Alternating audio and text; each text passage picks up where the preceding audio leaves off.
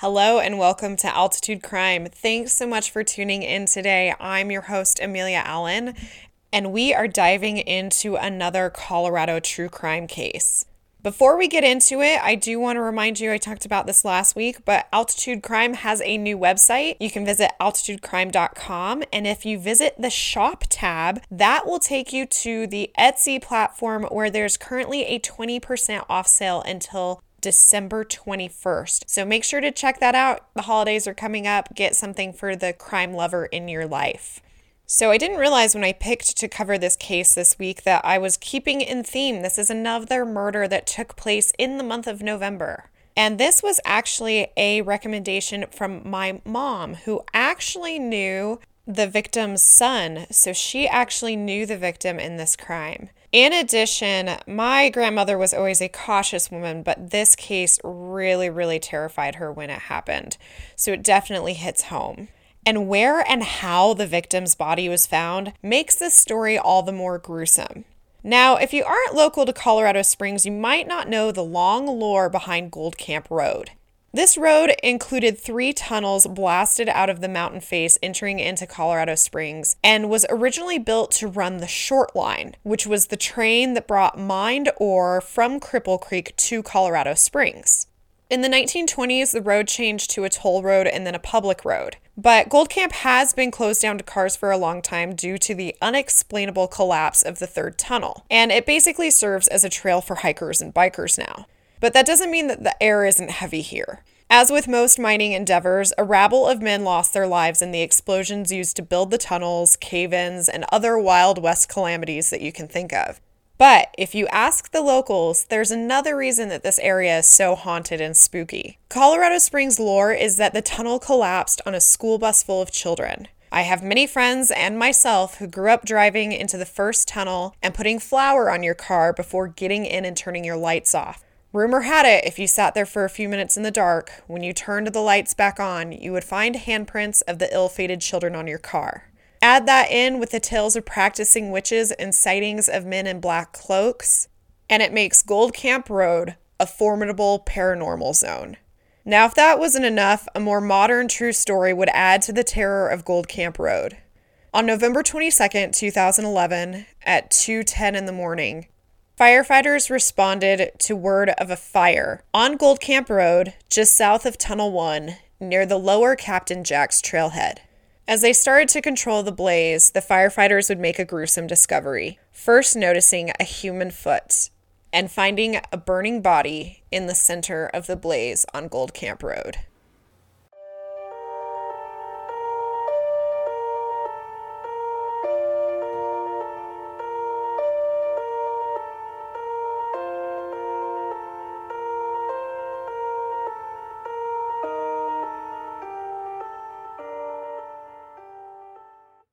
Once firefighters were able to put the fire out, it was not immediately clear if the victim that they had found was a man or woman due to the extent of the burning. The body had also been wrapped in bedding. Upon further inspection, the body would come to be identified by an engraved plate on the dentures that the person was wearing.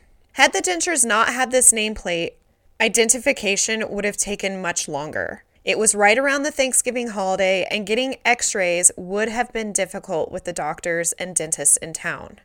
If you are wondering, the Colorado Springs Coroner's Office now has its own x-ray machine, so that investigators are not at the mercy of scheduling outside x-rays when something like this happens. The engraved nameplate on the dentures led to Catherine Kit Grazioli. This nameplate on the dentures made them able to identify her within hours of finding her burned body. Catherine, or Kit as was her nickname, and I will refer to her as for the rest of the episode, was 87 years old at the time of her death. She lived in a gated community at 1130 Samuel Point. This is near Highway 15 and Cheyenne Meadows Road on the south end of town near Fort Carson. Gold Camp Road, where her body was dumped and burned, was over 5 miles away from her townhome on the south side of town. Kit had moved to Colorado in 1989. She had lived in Florida prior to the move. She had moved with her husband when his military service brought him to Colorado Springs. Kit herself had served in the Navy and in World War II. She spent a majority of her life in Colorado Springs as a deacon at Faith Presbyterian Church, and also owned and managed All American Sports Center here in town. The couple had 3 sons, Albert Jr., who went by Buddy, Charles, and Patrick. Being that her husband was still active in the military as the boys were growing up, she raised the 3 primarily by herself. She would also have 5 grandchildren by the time that she passed away. Kit had also survived breast cancer twice, and she was looking forward to moving on and did not rest with her old age. She embraced technology, and she was really looking forward to doing more traveling. In order to fund her daily expenses and her traveling costs, she worked for CAN, which was a direct marketer for telecommunication services. Once Kit was identified, the police set to finding what happened to her. By 12:30 in the afternoon, police started searching her home. When they arrived, they found that multiple things were missing, including her white Mitsubishi, her computer, and other electronics from the home. They noticed that a screen to a particular window was missing, and in looking around the neighbors' houses, found that another screen from another neighbor's house had been taken as well. According to which source you look at, the window in which the screen was missing at Kit's home had either been unlocked during the night or open. Police continued to gather evidence, and the fire department came at about 7:30 that night to board up some windows and protect the crime scene. It wouldn't take long for investigators to have a suspect in Kit's murder. They would find fingerprints on the townhome's west window that would lead them to a man named Marcus Allen Smith. He was 21 at the time of the murder. Smith was already on a 5-year probation for a second-degree burglary. In this burglary, he had stolen a computer and DVDs, and it was about 2 years prior to Kit's death. In a strange turn of events, after taking these items, he eventually went back to the home with $50 and a note with an apology to the owner of the home. Because he went with no mask or anything, the victim in the burglary was able to identify him and called the cops, and he was found right after. In this case, Smith had taken a plea deal in which 2 other charges were dropped against him. These were theft of items between $1,000 to $20,000, as well as the charge of selling of stolen property to a pawn shop. This crime took place in the same area that Kit lived in, and Smith had other offenses. He was arrested 14 times between 2003 and 2011 for charges including burglary, robbery, motor theft, and theft. And all of his offenses took place in the same area. This reinforced him as a suspect for investigators. Smith was supposed to be arraigned on December 12th, which would have been just a couple weeks later, for a misdemeanor assault charge. That particular incident took place on October 31st and was just 11 days after his probation for the burglary had started. Smith was arrested for Kit's murder on Friday, November 25th, 2011. At the time, automatic license plate readers were pretty new for the Colorado Springs Police Department fleet, and they took a big part in tracking down Smith so quickly. The officer that located Kit's Mitsubishi, which Smith had been driving, found the car within an hour of knowing what to look for. The Mitsubishi had been parked at another complex neighboring Kit's, and when they looked into the car door also had Smith's fingerprints on it. SWAT and other authorities found Smith just a half mile from Kit's house when he was arrested. And his arrest painted him as a great suspect as well. He had Kit's credit cards in his pocket, and the computer items and electronics equipment that was missing from Kit's house ended up being found in Smith's parents' house, which was really close to her townhome. Prosecutors would later assume that Smith had stolen Kit's white Mitsubishi Galant in order to put her in the trunk and move her to the Penrose Multi-Use Trail parking lot, which was near where he dumped her body. Now, I know what you're thinking. Pretty open and shut case here, right? His fingerprints are at the scene. He's got her possessions on him or in a residence. Seems pretty obvious. But unfortunately, the court case for this would run over 4.5 years before Kit's family would get any kind of closure. So let's go over what happened in getting Smith to an actual trial.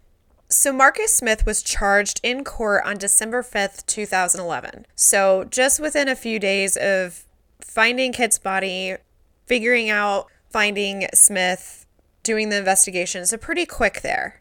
But things got weird right away.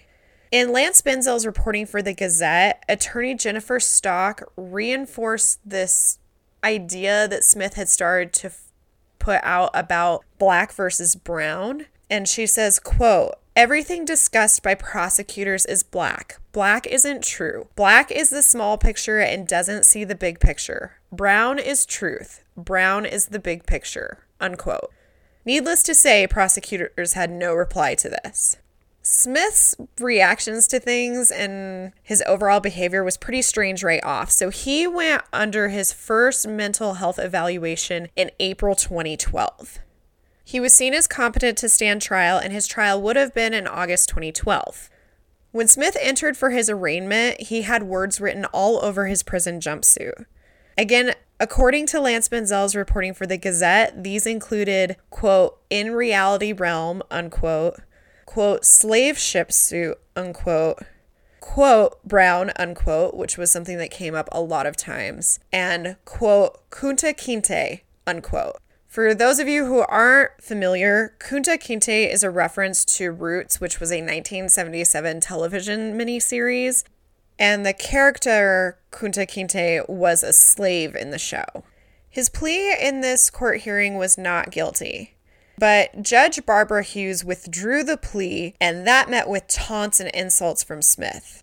Smith's mother actually ended up leaving the courtroom during this exchange, and Smith had to be physically removed from the courtroom due to the outburst. So arraignment was rescheduled for September. But come September, Smith was ordered to do another mental health review. This would be the second one. And this was spurred by his ejection from the courtroom in the August 2012 plea hearing. In this particular health review, the defense had a Denver psychiatrist that said he was mentally ill. And in November 2012, there was another hearing to discuss this most recent competency review.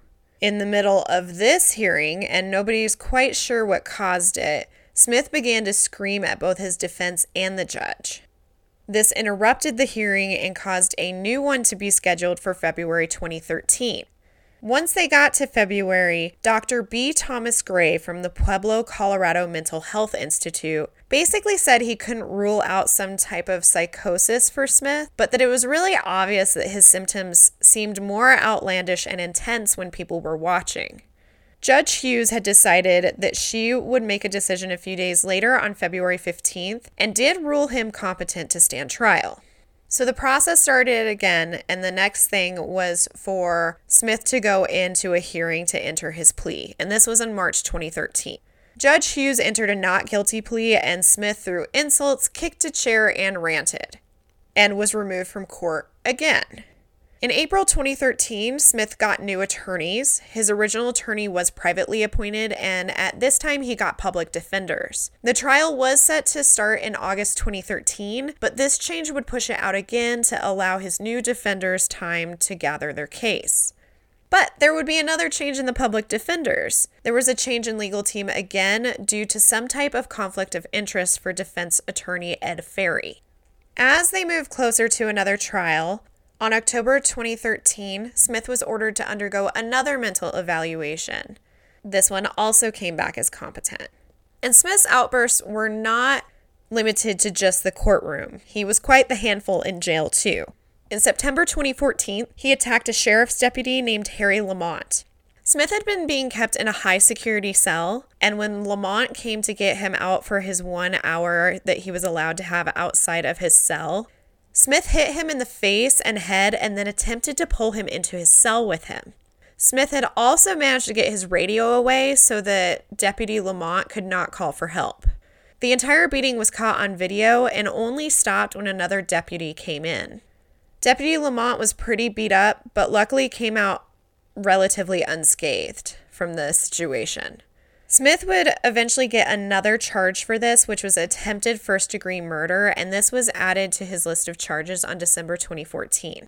At some point before this, he had also had charges for second-degree assault on a peace officer while in jail and second-degree assault involving bodily fluids. I was not aware that this was a type of assault charge, and I wish I still did not. By February 2015, Smith was threatening to kill his public defender and was refusing to speak to him in order to make any proceedings go forward. His defense wanted him to plead not guilty by reason of insanity, but Smith refused on multiple occasions to let them enter the plea. And this was even more complicated considering he was refusing to speak with them. They couldn't put in any kind of plea. In a hearing to discuss the possible plea and what documents would need to be provided, Smith again got belligerent. The defense asked that he be medicated, even if it had to be by force, during the trial, which was now set for April 6, 2015. It would be now the third trial date set so far in this ongoing courtroom drama. These threats against his lawyers led to another and final competency hearing to be ordered in March 2015, and it vacated the planned April 6 trial date. When it came time for the hearing for this review in September 2015, only one of the psychiatrists could be present, and it pushed the hearing again, which also meant pushing the trial. In this review, the psychiatrist that was present for the hearing said that Smith did have some type of mental illness that kept him from understanding the legal process. This hindered his defense as he couldn't comprehend what they needed him to do, and they just weren't able to communicate what was going on and move forward. The same psychiatrist also said that he was a schizophrenic. Now, if you'll remember from some of our other cases, being a schizophrenic isn't inherently dangerous. At the lowest level, it's problems attaching with people, and some schizophrenics move through life never really noticing an issue.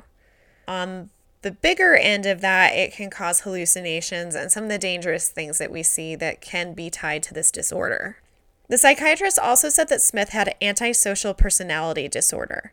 This causes a lack of both empathy and remorse in people. And oftentimes people with these issues tend to have had a lot of fights or other issues within the school system. This forces them into a life of crime or in early adulthood, which was the case in Smith's criminal history. Smith's mother, Earlene, had explained that Smith was a good student through grade school, but after that he was often expelled or suspended from school for various reasons. After that, he eventually got into his life of crime, which we know the background of. As no surprise to anyone, Smith was kicked out of this hearing for talking and mumbling loudly during the prosecution's cross-examination of the doctor. According to Matt Steiners reporting for the Gazette, Smith's mother, Earlene, had said after this hearing that, quote, "I think we're finally moving forward after 4 years. Hopefully in the end, he'll get some treatment," unquote. The list of bizarre things that happened while Smith was in custody and in the courtroom goes on, but here's some of the highlights over those 4 years. At one point, he sent letters to Judge Hughes while he awaited for trial. He sent more than 12 letters between 2012 and 2014. And one of his biggest points was one I've brought up already about the authorities in court calling him black when he was in fact brown, and reinforced by the statement I mentioned earlier by the defense. He also explained in these letters that his jailing was a type of torture. His biggest ask in these letters was that he wanted the court to release him, say he was innocent, and they should give him $500 million. Don't we all wish we could have $500 million? At one point, Smith called a paralegal in the office of his lawyer to try to get them to kill his defense lawyer. Judge Hughes, while she did hold her composure through a lot of this, Smith was often making comments directly to her. In addition to threats and insults and sexual remarks, according to Lance Benzel and Jacob Rogers reporting for the Gazette, he was very fond of referring to her as quote-unquote Barbie. Smith often mentioned how his diet was only raw buffalo meat and coconut milk, and at times he was found to either eat his own fecal matter or rub it in his hair. Smith's family believed over the years that the solitary confinement that he was forced into due to his outbursts, as well as the jail staff supposedly taking him off his medication, had made the situation and his mental state worse. By this point in the proceedings, Smith had gone through 10 defense attorneys. Most homicide cases, particularly in Colorado Springs, are usually closed within a year or two of an arrest. But by November 2015, which was 4 years after the murder, Smith had had 58 different hearings but no trial. Kit's family was upset really early on. Her son, Buddy, had written a letter in June 2013 to DA Dan May about the speed at which the trial was moving. 4 years might not seem that long in the scheme of things, But in comparison, James Holmes, the Aurora theater shooter who had killed 12 people and injured 58 others, that incident happened just a few months after Kit's murder. And by November 2015, when Smith had still not gone to trial, Holmes had already entered a plea and had a firm trial date for that many casualties and charges. The turnaround to getting Smith to trial would start in December 2015. This is when the fourth mental competency review he'd gone through would be decided on if he was competent or not. In order to make her decision, Judge Hughes heard from both psychiatrists as well as asked for jail mental health records to assist her in her decision. She had noticed that there was not a lot of records as far as what had been going on at the jail. So the first psychiatrist was the one that we'd already heard from that had said that Smith was a schizophrenic as well as having antisocial personality disorder. The second psychiatrist, however, did not agree with this. They thought that Smith was competent and would be able to work with his defense during trial. This doctor said that Smith's claims were not consistent and he could be cooperative depending on the person. And they really felt that he was faking a majority of his mental illness. At this point, Smith had spent more than 3 years in solitary confinement at the El Paso County Jail, and ironically enough was actually compliant at this hearing. After hearing all the information, Judge Hughes decided she needed more time to review all of the information, and a new and final hearing on Smith's competency was set for January 2016.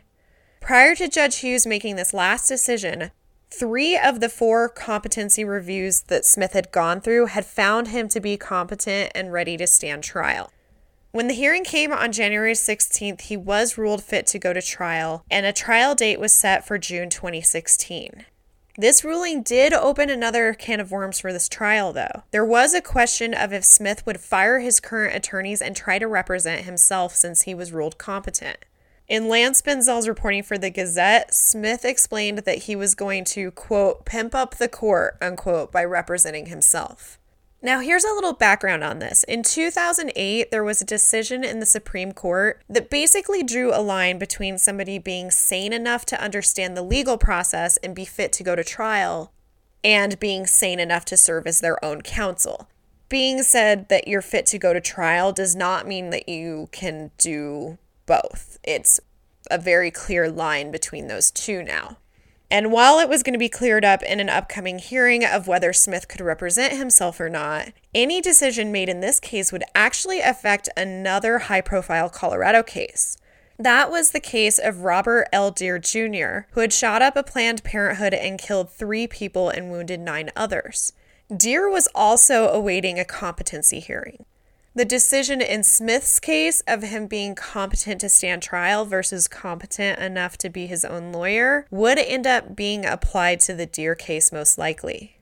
But luckily, at the end of January, it was decided that Smith was competent to stand trial, but unable to represent himself during the trial, and most likely probably led the trial to being much shorter and much more coherent. As was no surprise, Smith was removed from this hearing for getting belligerent and inappropriate. Smith's case finally began on Monday, June 6, 2016, about 4.5 years after Kit's murder. The jury was filled with 9 women, 5 men, and 2 alternates. Already on the first day of the trial, death threats, rants, and obscenities got Smith kicked out. For months, Smith had refused to have his defense put in a plea of insanity. And then as soon as the trial started, he wanted to change. He wanted to use that plea. But in a good call, Judge Hughes said that he could not change the plea now that the trial had started, and she refused a mistrial request from the defense. Smith's defense was basically that he was so stark raving mad that he could have not had criminal intent, and the killing was just an act of a crazy man. The prosecution, on the other hand, showed that he had tried to cover up the crime in multiple ways, which meant he knew exactly what he was doing. In going over autopsy reports, it would be shown that Kit's strangulation was so intense that it broke bones in her neck. And we may have not known that she was strangled had it not been for the damage to these bones. Her cervical spine, which are the top few vertebrae on the spine near the head, all had fractures. And her hyoid bone, which sits just under the jaw on top of the larynx and is integral in proving strangulation in most cases, also had fractures. And what would be one slice of good news in this case was it was found that Kit was already deceased when her body was set on fire. This was based on that she had no outstanding carbon monoxide levels and no soot or other residue in her lungs. So while this murder was so brutal, at least she did not have to endure that while she was alive. And it wasn't just the evidence that would point to Smith as being Kit's murderer. Smith's own words would dig his grave for him. During a threat to staff at the jail in 2014, he had admitted that he killed Kit. This confession was provided at trial from a mental health worker and an El Paso County Sheriff's deputy. And I'm going to say this quote here, and it's very hard to say, but it really gives you a shot as to just like how brutal Smith acted through the trial about what he had done. In Lance Benzel's reporting for the Gazette, in this particular conversation, Smith had told the deputy that, quote, he was coming for him just as he had come for Grandma, unquote. Smith would go on to give a full testimony of the crime in court. At the beginning of the trial, it was unclear if he would testify, but he took the stand on June 23, 2016. And he gave quite the introduction to the jurors. According to the Gazette, he said, quote, I have many names: Brown, hot brown chocolate. I graduate and I gradually change my name. I could be about 55 or something. I could be 90. I could be 500, unquote. He revealed that he had considered 2 other homes before deciding on Kit's. He had seen her in her room in her nightgown and assumed that the elderly woman would be easy to subdue. But prior to breaking into her place, stopped and went to buy gloves first. For many, this was a sign of both deliberation to commit the crime as well as proving his competence. He molested Kit and then choked her to death. According to the Gazette, he said, quote, she's saying, don't you believe in God, he said, and I tell her I'm God as I take off her clothes, unquote. His testimony was ended when his mother passed out due to the horrible nature of the recounting of the crime, as you can see just from that quote there. Smith's dad, Alan Smith, ended up carrying his mom out of the courtroom after she fainted.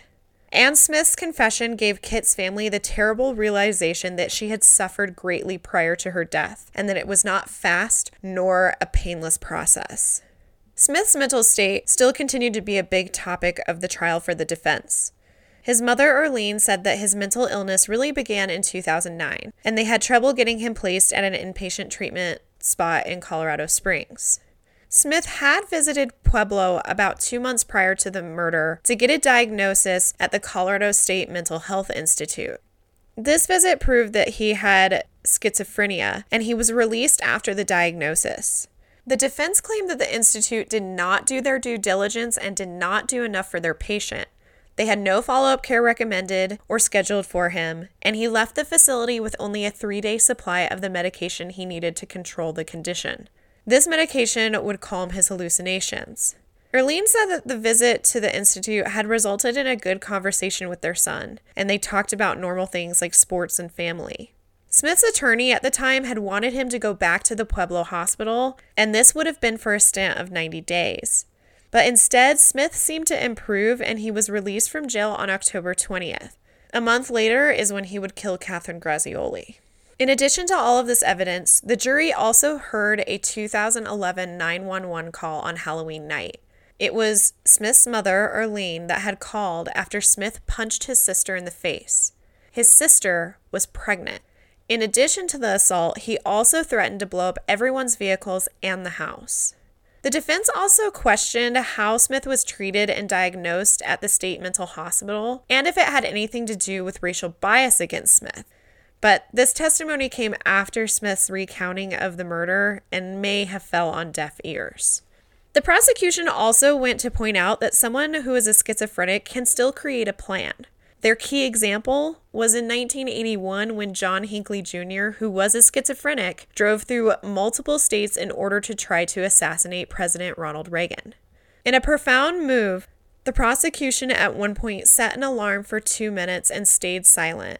That's about how long it would have taken for Smith to strangle Kit. When the alarm went off, Smith topped the moment with a laugh. It was now in the jury's hands, which was now a 4-man and 8-woman jury. They had to choose between first-degree murder, which would be life in prison without parole, or second degree, which had a maximum of 48 years in jail. The trial took about 13 days, and the jury deliberated for about 5 hours over the course of 2 days. They found Marcus Smith guilty, and he was convicted on June 28, 2016. He was convicted of first-degree murder and got life in prison without the possibility of parole. Smith was 25 at the time of his conviction. Even the victim's statement in this case would be a scene. Kit's son, Buddy, made the statement, which was interrupted by Smith's yelling and an attempt to spit on him. But this did not deter Buddy from completing his statement, which did not only include comments to Smith, but also to Judge Barbara Hughes for how she handled the case. Hughes had allowed Smith to undergo 4 different competency evaluations, which created a long wait for justice in the case. Judge Hughes made no comment to Buddy's claims for her mishandling of the trial. She took the hits and moved on with the proceedings. This statement by Buddy would be the first public one by the family in regards to their contempt for the court proceedings. They had stayed mum with the public and media until the trial had ran its course. Throughout the trial, prosecutors and the victim's family believed that Smith was faking his mental illness symptoms to avoid trial. As the jury saw it, this was hard for them to make a decision on if it was real or not. One juror thought that maybe he had some illness, but was faking other symptoms to seem over the top. As far as Smith's assault on the sheriff's deputy that got him the first-degree murder charge, he had another court date set on July 26 of that same year for the additional charges. And of course, he pled not guilty to them. He was acquitted of the first-degree murder charge, but was found guilty of first-degree assault and some other smaller charges. In total, it would have added 10 to 32 years for the assault and up to 40 years for everything else. He ended up getting another 19 years tacked on to his life imprisonment. Okay, guys, so let's be honest. This one was brutal. Let's break down some thoughts. Musing number 1. It is always so hard to go over these cases where not only is the person killed, but that the body is handled in such a grotesque way. I have said this in our last episode. It's always very hard for me when somebody is then doubly desecrated, when their body's set on fire or mutilated or something like that. Definitely makes this not easy to cover. Musing number 2. You have to wonder, without Kit's name engraving on her dentures, if there was a possibility that she would never be identified.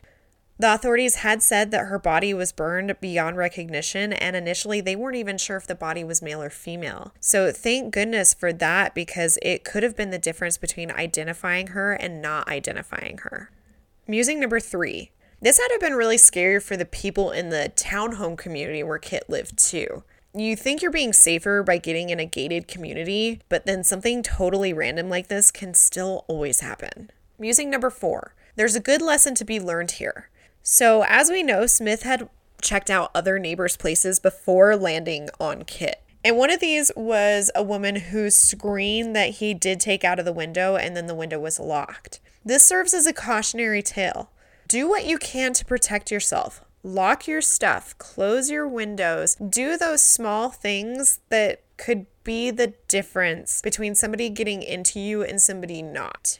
Musing number 5. I kind of wonder, and I could be wrong here and he could have gotten one at some point, but I wonder if a habitual sentence was ever thought of for Smith due to how many burglaries and thefts he had. You may remember, especially from our Scott Kimball case, part of why he was being able to be put away for so long was because of the habitual sentencing laws in Colorado. That basically allows prosecutors to go for longer sentences based on that the person does the same kind of crime over and over again. And I wonder if this was ever applied to any of Smith's prior crimes. Musing number 6. So while I understand procedurally why Smith went through so many competency reviews, it basically was that he'd be ruled competent and then he'd essentially do something crazy and that would put that in question. So procedurally, I understand going through 4 of them, but it does seem excessive and it does seem like it probably wasted a lot of time. But I can see how things like this are delicate in that a judge might not want to put somebody as competent to trial that's really not. So it's definitely not a great situation. Okay, guys, well, that's it for today. Thanks for listening to this story. It certainly was not an easy one to cover. It's, like I said, pretty brutal. But please don't forget to follow or subscribe to Altitude Crime on your favorite podcast platform. I will have some midweek content continuing to come out. The Gannon Stock case is going to be moving along here soon, and as you might have seen, I put out an update on the Dylan Redwine case. Mark Redwine has put in for an appeal, so I will be continuing midweek content as we get those updates. If you're not following or subscribed to the podcast, you won't get alerts on these and you won't see them till later on. So I definitely recommend doing that, and it helps other people find Altitude Crime. If you want to connect with me or you want to talk about cases, please reach out to me on social media. You can get me on Instagram at Altitude Crime Podcast and Facebook and Twitter at Altitude Crime. And as always, source materials are on the website at altitudecrime.com, along with that big sale that's happening until December 21st, which is 20% off all of Altitude Crime merchandise.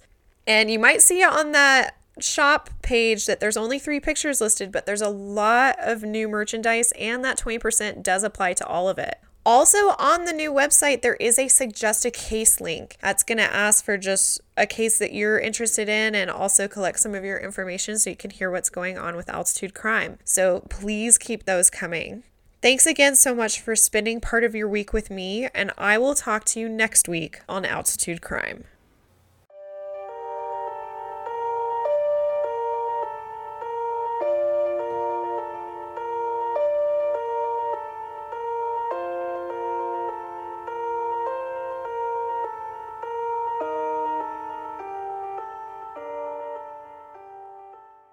Episode 35, The Murder of Catherine Kit Grazioli, was written, recorded, and edited by Amelia Allen. Music provided by Podbean.com.